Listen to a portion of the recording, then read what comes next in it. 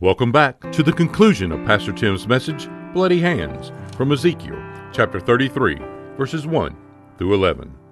One of the greatest potential tragedies in all the Bible is found in the book of Ezekiel. God uses the example of a sentry who neglects to do his duty. Though he sees the danger, he fails to warn the people, counting on him. God uses that to warn us, his people, that we must be faithful in evangelizing our world. The Christian musician Carmen once said, "This generation of Christians is responsible for this generation of sinners."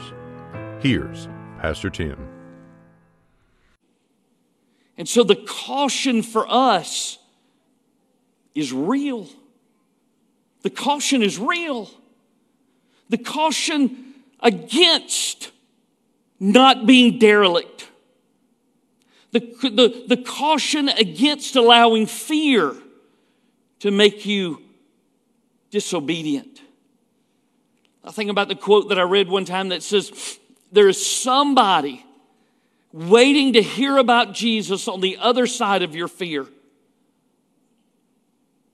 If you can just get past that,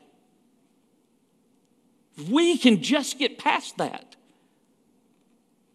we know that the caution is there. If they hear and heed that warning, then the Bible says that all heaven rejoices when one sinner turns in repentance. But if you share Christ with somebody, they will not hear, they will not heed, they will not bend, and they've made that decision of their own volition. Not choosing Christ is the same thing as rejecting Christ. And they will spend eternity paying for that. They will spend eternity in hell. And kind of like they'll say, they've rowed their own boat to get there. You tried to warn them, and they wouldn't listen. And the blood, the accountability, is on their own hands. But if you don't warn them, if I don't warn them, if I won't tell them the truth, they're still going to die in their sins. They're still going to spend eternity in hell paying for that penalty. And they've still rowed their own boat to get there. Don't miss that. It's still their own issue, right? They rowed their own boat, but I handed them the oars. I made it so much easier for them to go their own way because I didn't want to bother them. I didn't want to hear no. I didn't want them to talk about me behind their backs. Their blood is on our hands, is what verse 8 says. He says, his blood I will require at your hand. What does that mean? It means that we are culpable. We're culpable. That is the message of Ezekiel 33. God will hold us accountable for what we do and what we do not do with the gospel. God said through Isaiah, his watchmen are blind. They are all ignorant. They are all dumb dogs. They cannot even bark. Sleeping, lying down, loving to slumber. And we discover that the vast majority of us have never shared our faith with somebody that they believe to be lost. I can't help but say that that is a description then of us. Caution is real. If you're looking for some good news, here's some. The culpability can be removed. You want to have clean, unbloodied hands? You want the culpability, the accountability removed? Then be faithful.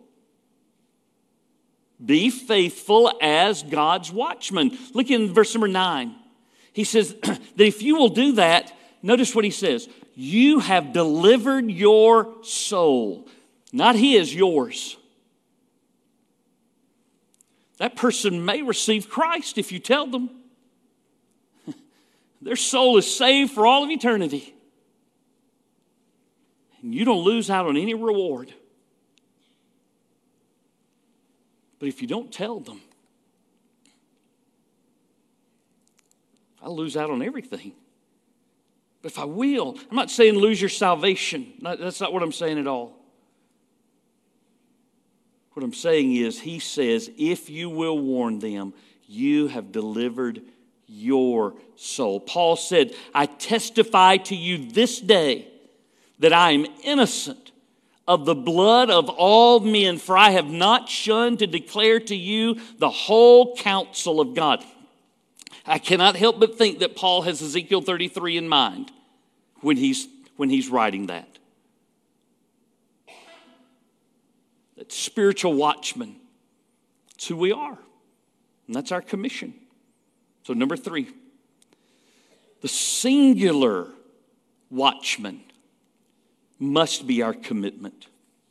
The singular watchman must be our commitment. We need that same kind of single-minded focus that Paul has when it comes to evangelism. Would that we would feel like he does when he says, woe is me if I don't preach the gospel. Or like Jeremiah said when he says, his word was in my heart like a burning fire, shut up in my bones. I was weary of holding it back, and I could not. I could not. Or maybe like Peter and John standing before the Sanhedrin, and they say, we cannot but speak the things that we have seen and heard.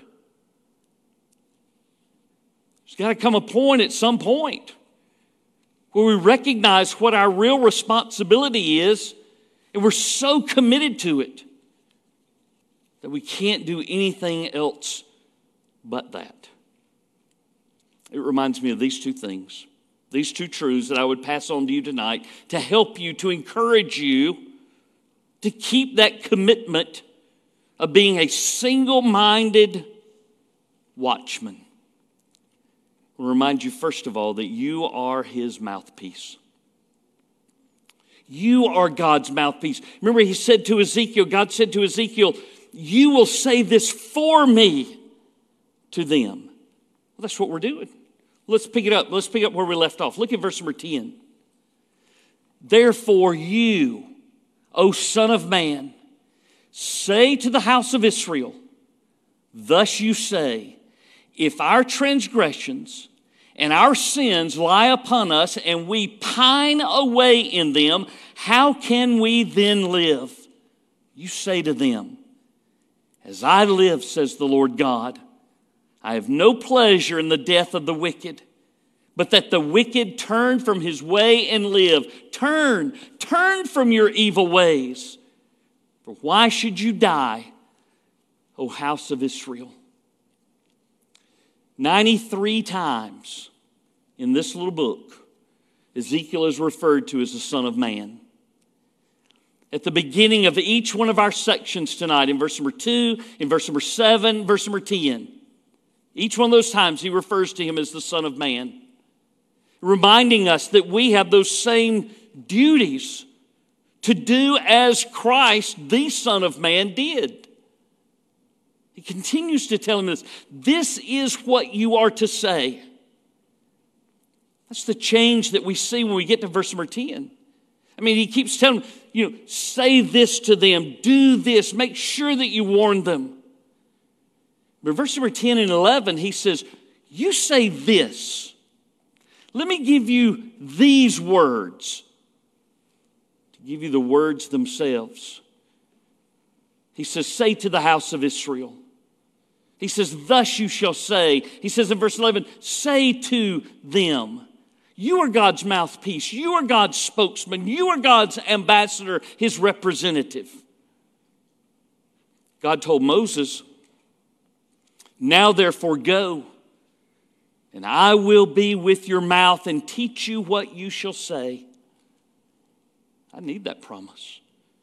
God said to Balaam, go with the men, but only the word that I speak to you, that you shall speak. God said to Jeremiah, everywhere I send you, you shall go, and all that I command you, you shall speak. God said to Isaiah, I have put my words in your mouth. Even Jesus, of all people, who had all authority, said, the Father who sent me gave me a command, what I should say and what I should speak. And then Jesus turns to his disciples and tells them what you need to hear, what I need to hear. Do not worry about how or what you should answer, for what you should say. For the Holy Spirit will teach you in that very hour what you ought to say. Have you ever had that happen? Find yourself in a situation, you know that you need to share Christ with somebody, but you don't even know how to break the ice. You don't know how to turn the conversation. And suddenly, the things that are coming out of your mouth seem as if they were put there from somebody else. Maybe they were. You were his mouthpiece. And as such, you have to speak. Have you ever heard the line? It's a famous line about, about always preaching. And the line goes, and if necessary, use words. It's necessary. Don't think that it's not. Don't think that your good example is the same thing as sounding the warning. Don't think that loving them with kindness is the same thing as giving them warning. You have to speak. You have to say. Jesus said that we would be fishers of men. How many fish have been influenced into a boat? None. They've been caught. And that's what we're to do. So I need to be reminded I'm his mouthpiece. Number 2, maybe you need motivation. Maybe what we all need is a good dose of motivation. If it's a spoonful of sugar that helps the medicine go down, maybe it's a spoonful of perspective that helps the motivation rise up. Maybe that's what I need. So look back in verse number 10. What are they asking? You know, they're saying if we are rotting away in our sins, how can we live? By the way, that word we got it as 2 words, pine away. Is one word. It means to decay, to dissolve, to rot. So he's saying, here we are as a people who are sinners, and we are rotting away. How can we live? You want to shorten the question? Here's the question. Is there any hope? Is there any hope for a person like me? Is there any hope for a person who's done what I've done? And the answer is yes, and that's where he gets to when he comes down to verse number 11. It is the condition of that lost person that should motivate me. Unless he repents, he will die in his sins and pay for that penalty. It makes me think about the rich man in hell, begging, pleading with God and with Abraham to send somebody, anybody. If he won't send Lazarus, then send somebody back to my brothers to warn them not to come to this place of torment.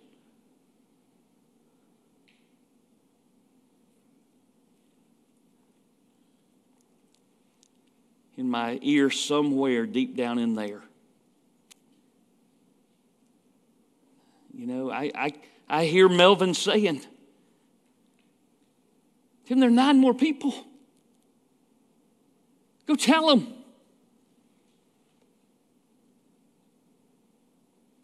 And I've talked to a few. But I've not even talked to all 9 today. Maybe what I need is a good dose of eternal perspective on the condition of a lost man. But I think there's a greater motivation. Somebody's going to walk out of here and say, man, he's just trying to guilt trip me. Guilt never motivates. It's a terrible motivator. God's love is a great motivator. So if I'm not moved by the condition or the predicament of the lost, maybe I can be moved by the pleasure of the Lord. Look at verse number 11. It's the second point of motivation. I mean, some people see God as some kind of sacred sadist who sits up in heaven with a lightning bolt ready to strike us down. He can't wait and takes great pleasure in punishing us. That's not what this says. He says it very plainly. Look at what he says in verse 11. I have no pleasure in the death of the wicked. Do they deserve it? Yes. Yes, they deserve it. You deserve it. I deserve it. Does that please God to exact his punishment on them? No. So what is his pleasure? We'll keep reading there in verse number 11. Here's the pleasure. But that the wicked turn from his way and live. Peter put it like this. God is not willing that any should perish, but that all should come to repentance. Is there hope? Yes, there's hope. People can be turned around. So our message has to be the message of them. And do you hear the urgency? Turn from your evil ways. Give them a chance to respond. Give them a chance. Ask them the question. Maybe the same question that's here. For why should you die, O house of Israel?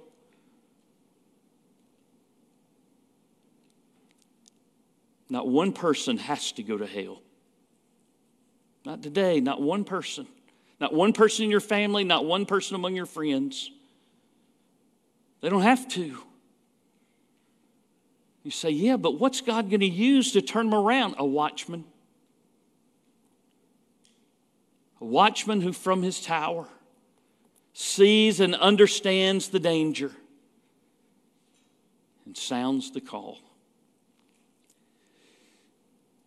In 1869, Fanny Crosby, that famous blind hymn writer, met a man at a rescue mission in New York City. He had come to her and confessed to her that he had wanted to see his mother in heaven, but understood that for him it was too late. That because of what he'd done, he had no hope of ever going to heaven.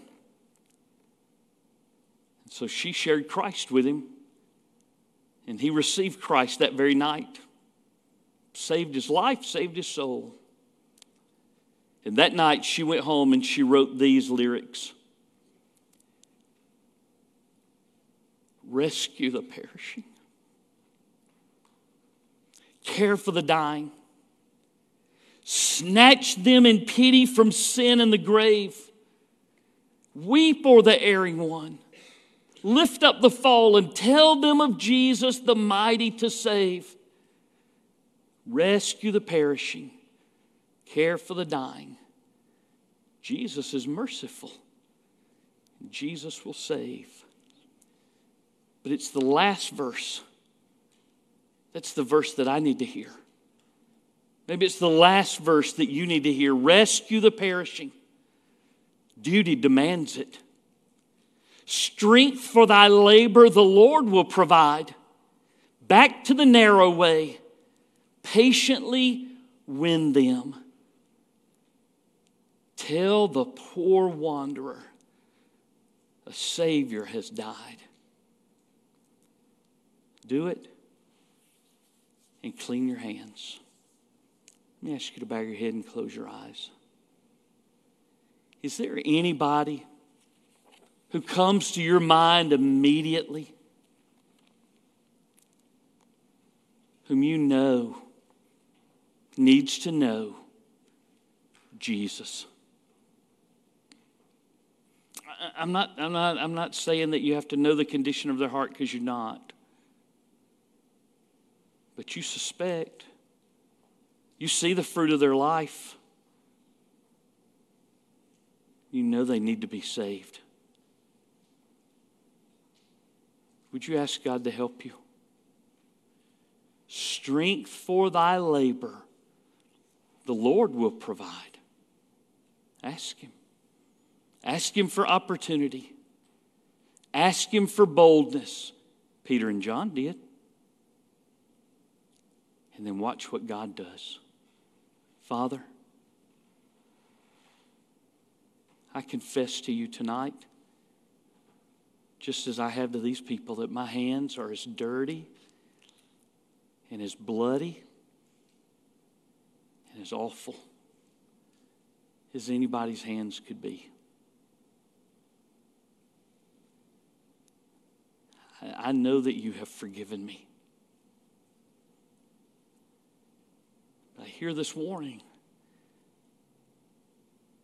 I don't want my hands that you've made clean to have blood on them again. Father, show me those opportunities. Help me to see. And help me to respond in obedience immediately. Bless us as your people, your church. Not willing that one of our family members, not willing that one of our friends, not willing that even a stranger that we come into contact with would ever perish, but that every one of them would come to repentance. We pray that you would use us to that end. Father, do your work. Spirit of God, do your work. Jesus, thank you for doing your work. It's in your name I pray. Amen. This year at Britt David, we would like to challenge you to join us in reading through the Bible in a year. This is a great and rewarding way to start your day. If you would like a copy of the reading plan, you can request a copy at churchoffice@brittdavid.org. Pastor Tim would love to connect and share with you about a personal relationship with Jesus Christ and how you can know that Jesus is your Savior and Lord. That address is churchoffice@brittdavid.org.